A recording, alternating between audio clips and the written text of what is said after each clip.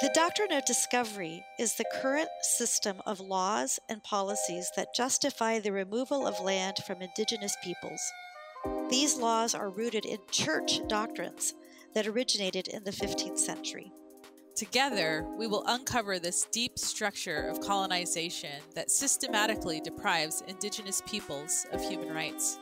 I'm Sheri Hostetler, and I helped start a coalition of Anabaptist people of faith that seek to dismantle the Doctrine of Discovery. I'm also a Mennonite pastor in San Francisco. I'm Sarah Augustine, and I also helped to start this coalition.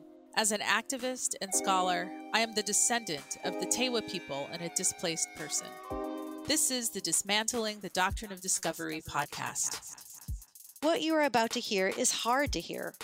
Although we won't go into detail, we are going to be talking about physical and sexual abuse, as well as other acts of violence.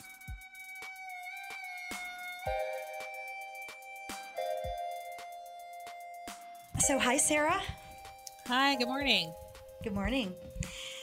So, I wanted to begin this morning in this podcast about, the Doctrine of Discovery is such a big, abstract concept.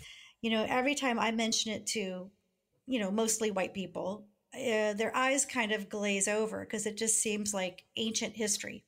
But the Doctrine of Discovery, it's not abstract. It's not in the past. It's very real. It's very present. It lives in people's bodies and their psyches in very real ways. And it lives in our structures and our institutions in very real ways. And can you talk a bit about just the reality of the Doctrine of Discovery as you see it in your life and the lives of people around you that you know?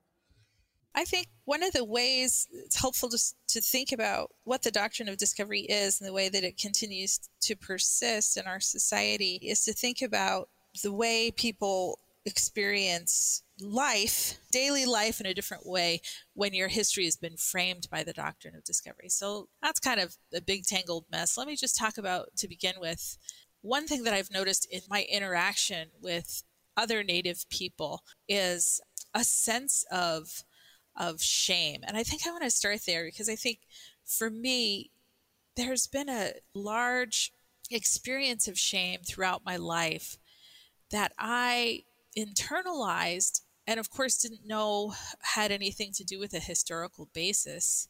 I gradually started to discover that.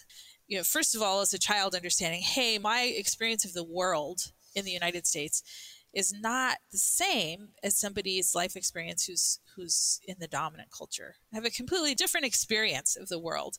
And that experience, my experience, has been really tinged with shame. And so, I didn't sort of come into this conversation knowing that. So let me give you an example. When I taught at Heritage University, which is a small university on the Yakima Reservation, which is actually the place where I live, the homeland of the Yakima Nation, I noticed that students I interacted with there who were Native also sort of had the same experience, sure, but I mean just sort of countenance related to shame.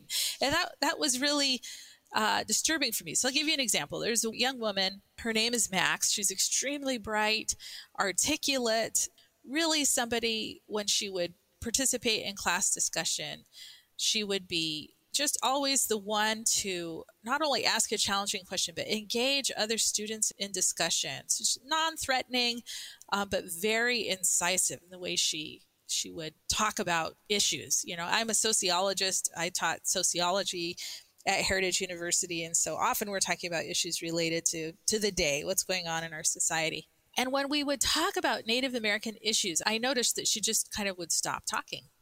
And one day after class, I just asked her about that and said, hey, I notice every time, we talk about issues related to Native America, you don't really have much to say. I'm just wondering what's up with that.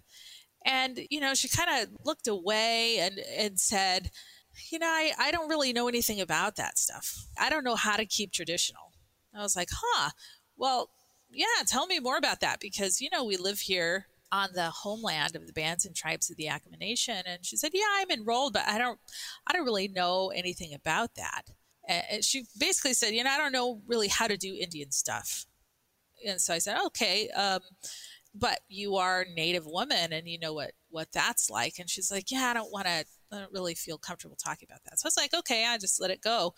But then, other students that I got close to over time, people I'd have in class over a couple of years of their undergraduate career, I just noticed this trend that there's really just this sort of like feeling of not being able to speak authoritatively about their own experience. I found that to be really shocking. And the thing that I think was most shocking to me was that that same countenance was a countenance that I myself experienced and sort of express myself in the world with that countenance, this sense of shame.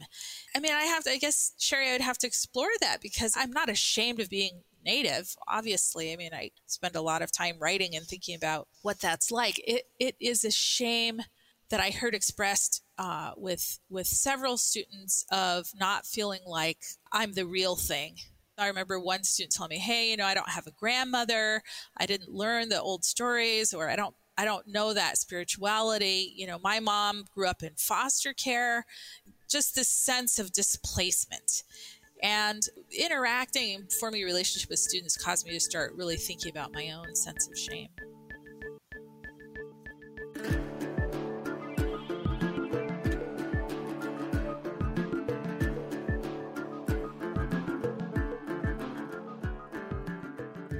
So this shame is kind of connected to being an outsider within your own heritage.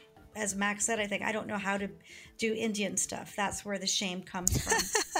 Well, yeah. And so, I mean, I guess if I were to put a magnifying glass over that, I would say being Native is one of the only ethnic identities in the United States that's defined by the federal government specifically, right?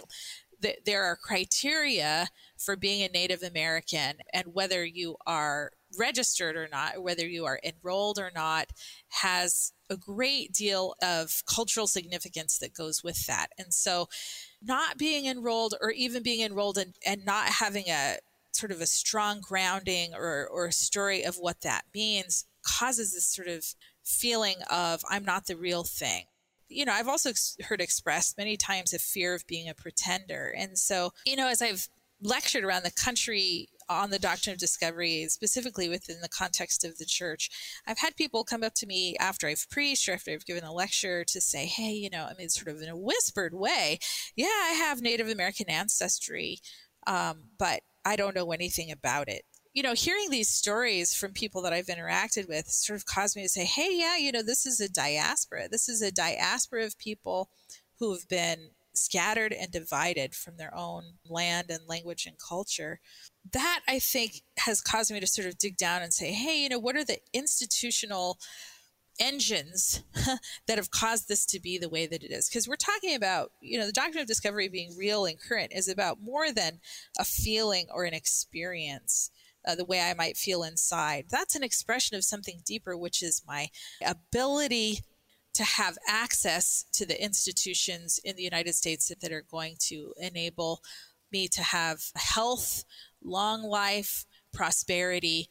All of these things are at a distance in my experience, in my personal experience, because of this historical legacy that has divided me from land and identity, and the sort of sense of shame or feeling that in some way that's my fault is just kind of the tip of the iceberg, or the indicator of that larger sense of displacement. So I wonder, would you be willing to talk a little bit more about your own experience growing up and that shame that you carried with you? Would you feel comfortable sharing more of that? At this stage of my life, I'm 47 years old. I feel like I'm more able, I guess, to be reflective about this.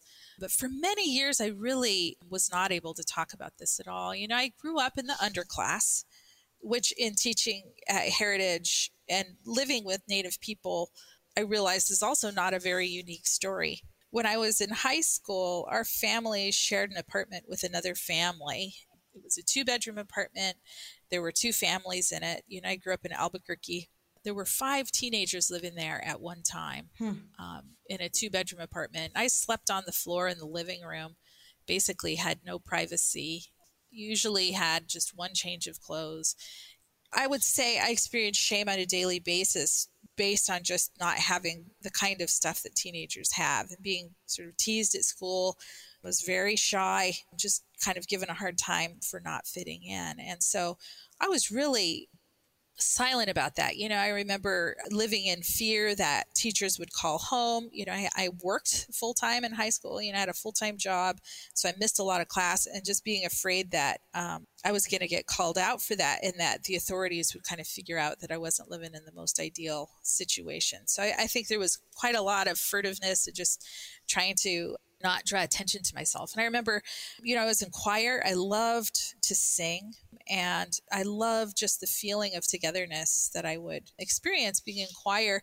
And, I was a decent singer, and I remember I got into jazz choir, and there were concerts, right? There were concerts and shows. And I didn't have a way to get to the shows often. Our family didn't have a car.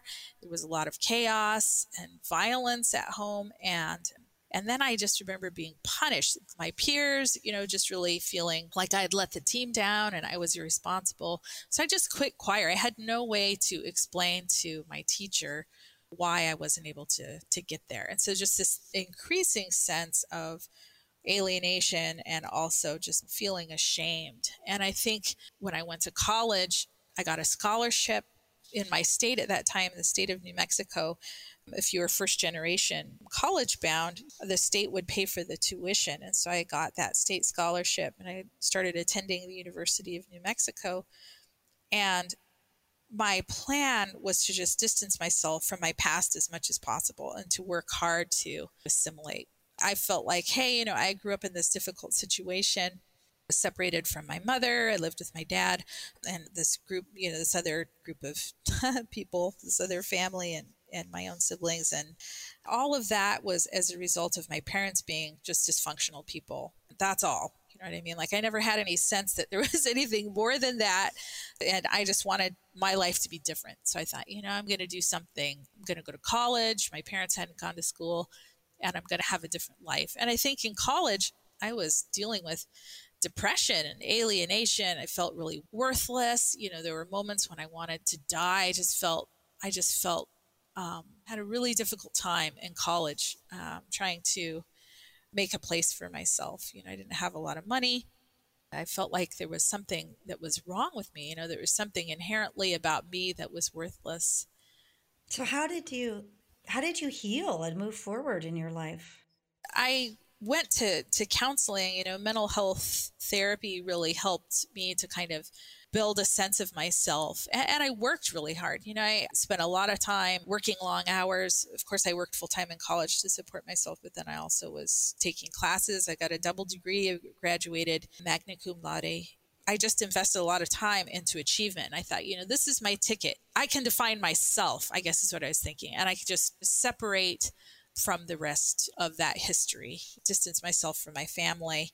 Right. It was really when my husband, Dan, and I moved to living among the Yakima on the reservation here where our home is, that I started to see, oh my gosh, this is not a personal, this is not just me, right? There are a lot of people who are experiencing this. This is not an isolated story. In fact, the more people that I started to know and talk to in that context, I started to see, oh my gosh, this is not just a personal experience. This is a collective experience. Why? What happened? What's going on here? As I started to learn about the Doctrine of Discovery, I realized this shame, this collective understanding or experience of shame is really as a result of trauma that was intentionally inflicted by my own country. My country created this situation knowingly and intentionally.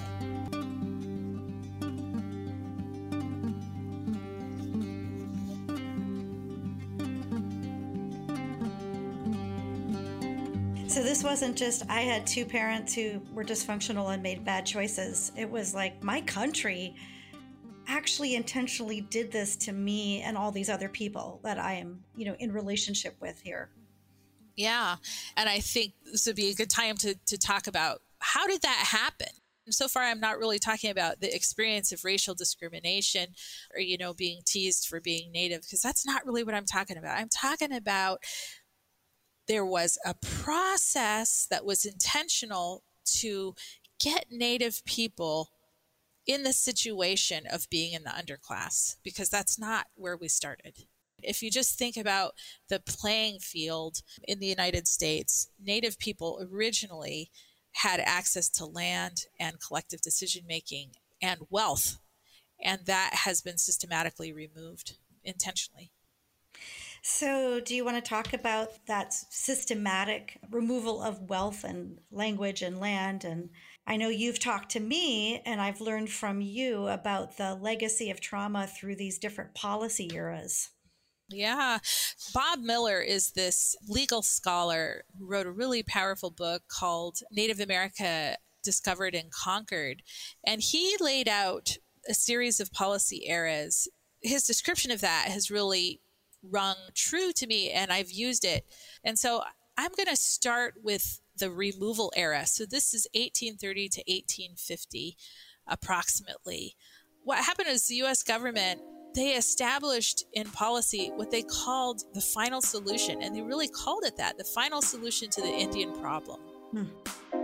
Indian problem.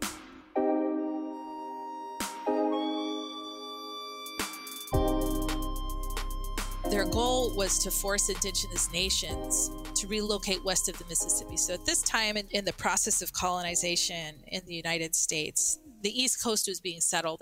There was a policy impetus to get Native Americans out of that region.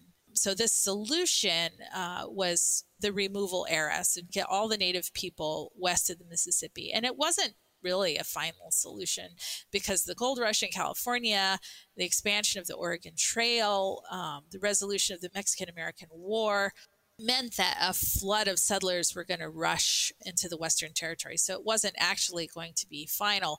But that first policy era was the removal era, just getting folks out of the east part of the country. And so those folks, of course, lost all of their land. You know, they became refugees on other native lands. This would have been the infamous Trail of Tears, was, I think, probably that one of the removal stories that a lot of people know about. Exactly. Then next is the reservation era, and this era is really 1850, approximately to the end of the century. And the goal here is to force indigenous nations onto small, remote reservations. They're established by treaties, but those treaties are negotiated under a threat of violence by the U.S. military. So the goal here is to corral Native peoples onto small plots of land. Mm-hmm. The reservations are much smaller than the indigenous tribes' traditional food gathering areas. They're often outside their traditional homelands. So Oklahoma was one territory that had a lot of different indigenous nations on it. It wasn't necessarily, their original homeland, but it's where they were settled by the federal government. And also these reservations often didn't have adequate food, medicine, housing, clean water. And so when I say medicine, I mean Native people historically have collected food and fiber for their homes and also for medicine and so on. So these places where they're being settled, they're not from that place. They don't have access to adequate food or the materials for housing or clean water or other necessities. By treaty, then the United States government is going to provide subsidy, that is to say, grain, oil, for food and so on. Because they knew they were putting them on lands that weren't going to be able to support them. That's right. And there often wasn't enough land for the population, especially for populations that were growing. And so those conditions continue to be true today in the United States. Of course, all these years later, that's 1850. So, that's almost 200 years ago, the populations have grown and there's just not enough land base for the population. So I think that, this removal era, removing indigenous folks from land, and then reservation era, forcing them onto reservations, is something a lot of non-indigenous folks are familiar with from just basic history. But I know the policy era that comes next, which I believe is the allotment and assimilation era, is one I had never heard of until I was up visiting you on the Yakima Nation Reservation, and you showed me this map. And I just assumed that the Yakima Nation or individuals in the Yakima Nation would own all of the land on their reservation. And that just was really not true. You showed me this map, and I saw this checkerboard of land parcels. And I think maybe, I don't know, half of them or less were owned by Yakima people, just a very small percentage compared to what I thought would be true. And these parcels were often not contiguous, they didn't like abut against each other. So it just became very clear to me from looking at that map that Yakima Nation did not quote unquote own their reservation land. So can you say more about this era and what caused that to happen? So this is really the late 1880s to about 1935 or somewhere in that era. There's just a need and a pressure for land.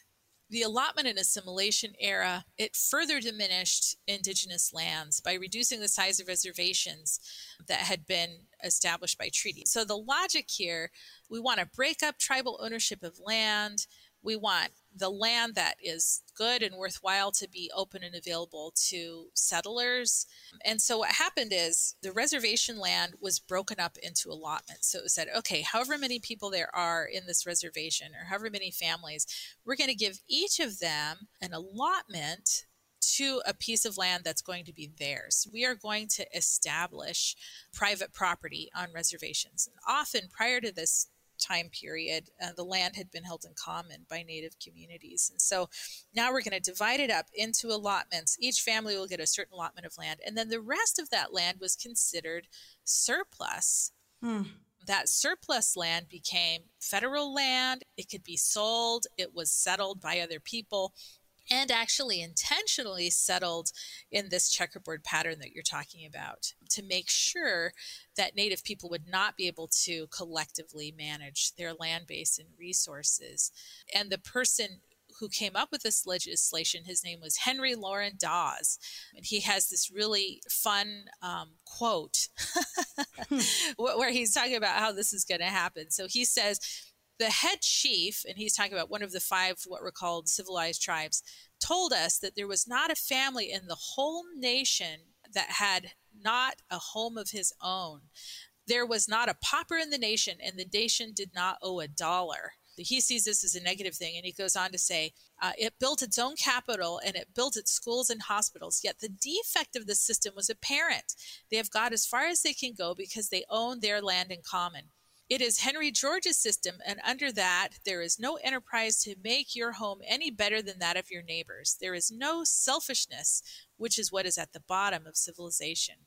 Till this people will consent to give up their lands and divide among their citizens so that each can own the land he cultivates, they will make no more progress. So this is the introduction of, well, he describes it as selfishness, but it's really competition to try and get people to compete against each other in the free market economy. This is his rationale for why this is important. We need the Native people to become civilized. They're not going to be civilized unless they have private property. Of course, private property is a core value in the United States. It's enshrined in the Constitution. And so we need Native people to care about that private property as well.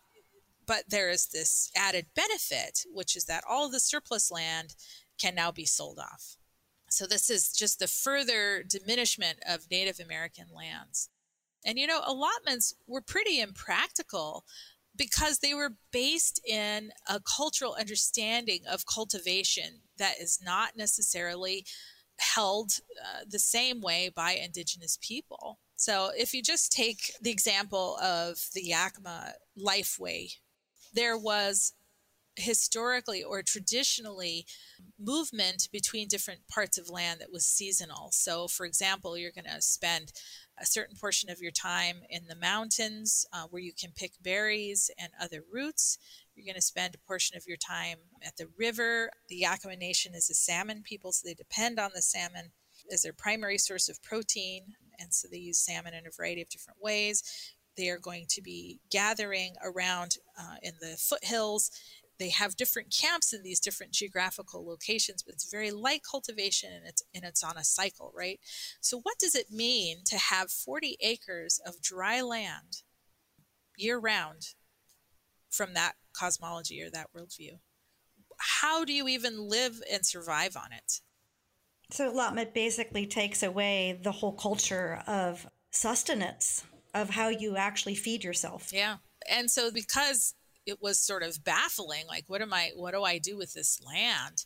There was an opportunity for a lot of land to be lost as a result of just theft, really. I mean, I have a friend whose family allotment was signed away. I mean, her ancestor put an X on a ledger in a general store and sold her family allotment to pay for groceries. Wow. What good is the land if you're starving to death? Right. Right. Right.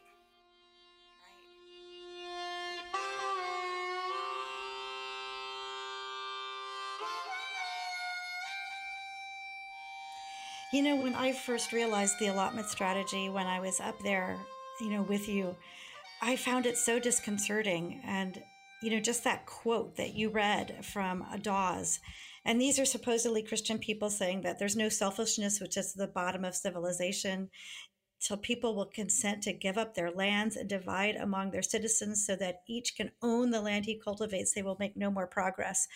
And I was thinking of that verse from Psalm 24 about the earth is the Lord's and the fullness thereof, like such a contrast to this worldview that's still the worldview of the dominant culture. But then there's another part of this policy era is forced assimilation. And it just gets worse in terms of how Christianity was weaponized against Native people. So could you say a bit more about the assimilation aspect of this policy era? Yeah.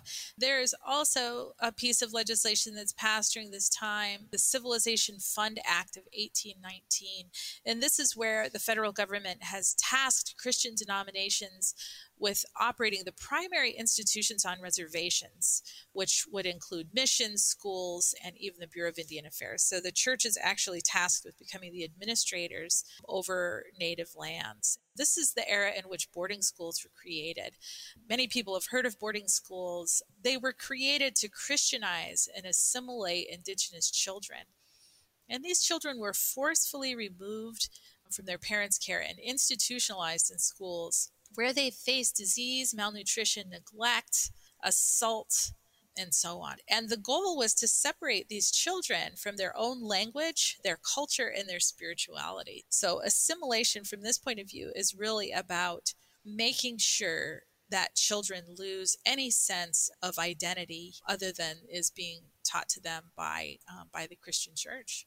Yeah, and you said that most people don't know that boarding schools actually persisted in the United States through the 1980s and 1990s. Right, that's right. Wow. And I think after a couple of generations where the federal government removed children forcefully and intentionally, it just became part of a cultural expectation that Native parents would send their kids to boarding schools. And so that tradition carried on until, Yeah. the 70s and 80s.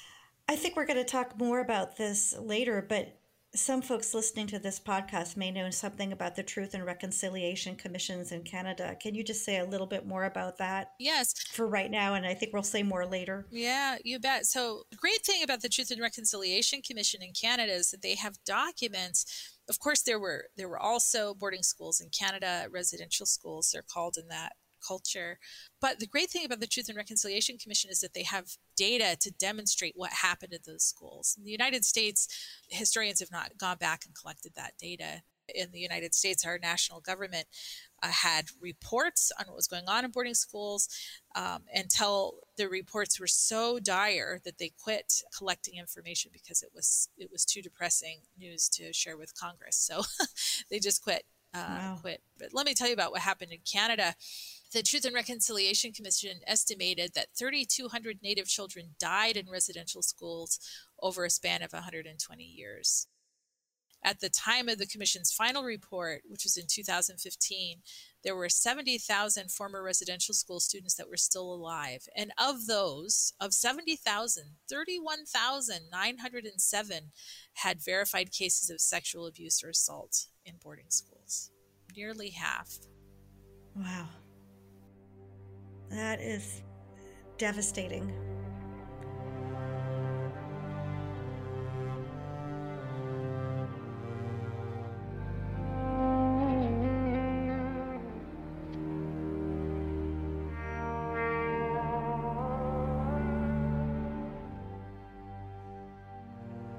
We don't have those records here in the US, but boarding school survivors, they recount stories of hunger, abuse, and neglect and death. There are parents who had children in boarding school who were not even notified when their children died. There are Wow. unmarked graves on these boarding school sites where they would just bury the bodies of children who died there. I know there's a call in this country for us to also have a truth and reconciliation kind of process that Canada has had, and that's long overdue. And I think we're going to return and talk a little bit more about the legacy of boarding schools. I know there's one last policy era that you've mentioned to me, and this is also one I had never heard about before. The termination era is the era that's from the mid-1940s to essentially 1961. During this era, the official United States policy was to terminate the legacy of tribal governments permanently. So the idea is to end Indian identity. At this point, in the 1920s, Indigenous people had been made American citizens en masse. So there's the logic at this point, hey, what does it even mean to be Native? Why should we have to continue on with these treaties? Let's just cancel the whole thing. And that's what happened. The idea is the treaties are anachronistic. So the federal government at this time just says we no longer recognize any Native American tribal government or any treaty. Wow. They just basically erased the existence legally of tribal governments. Although this idea of termination was reversed ultimately in the 1960s, the federal government then said, we are going to set criteria that determines where the tribal government will have to prove that they are actually a tribe. Hundreds of peoples were terminated and still don't have federal status. So imagine what that's like. You're a native tribe, you have your own government, that's canceled. 25 years later, you have the opportunity to be acknowledged again. But if you can't hit the bar, if you can't hit the criteria, then you no longer exist.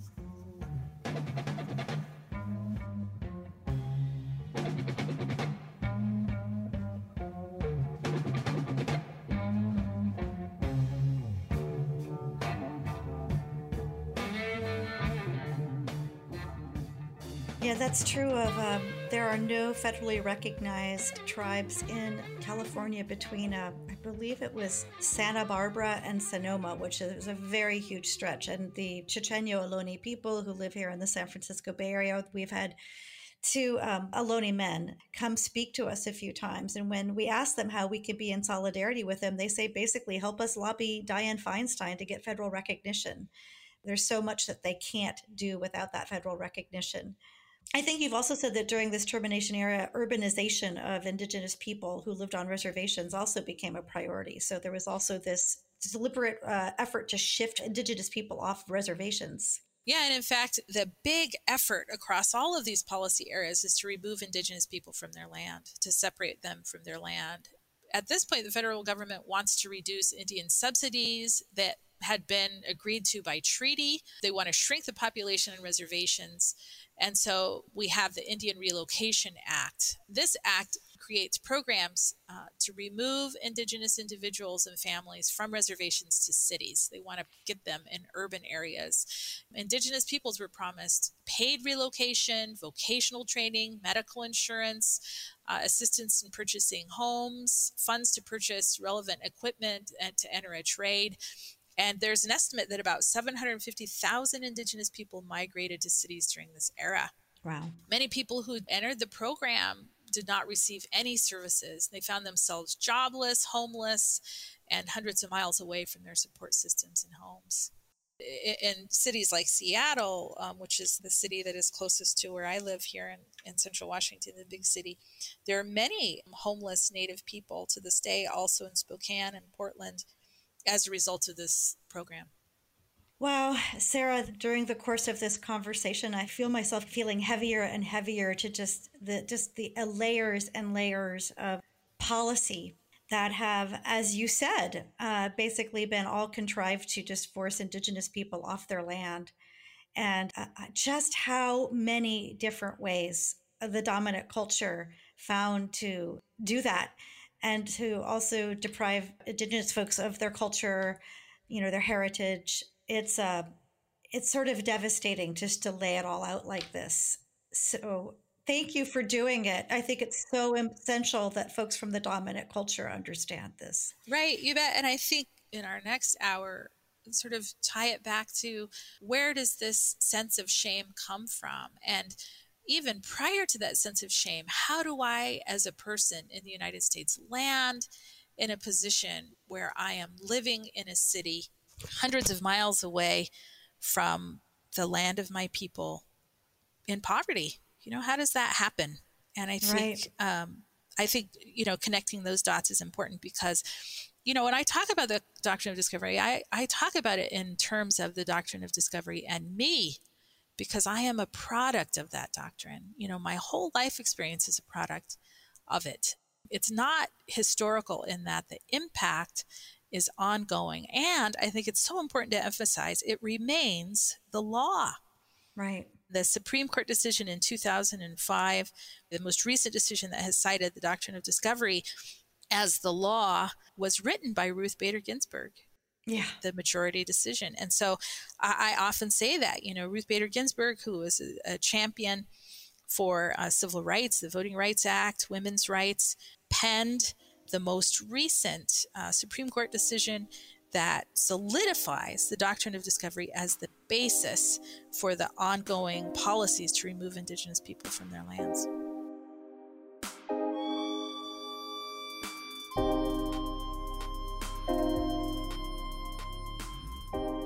Wow. Well, thank you for this education.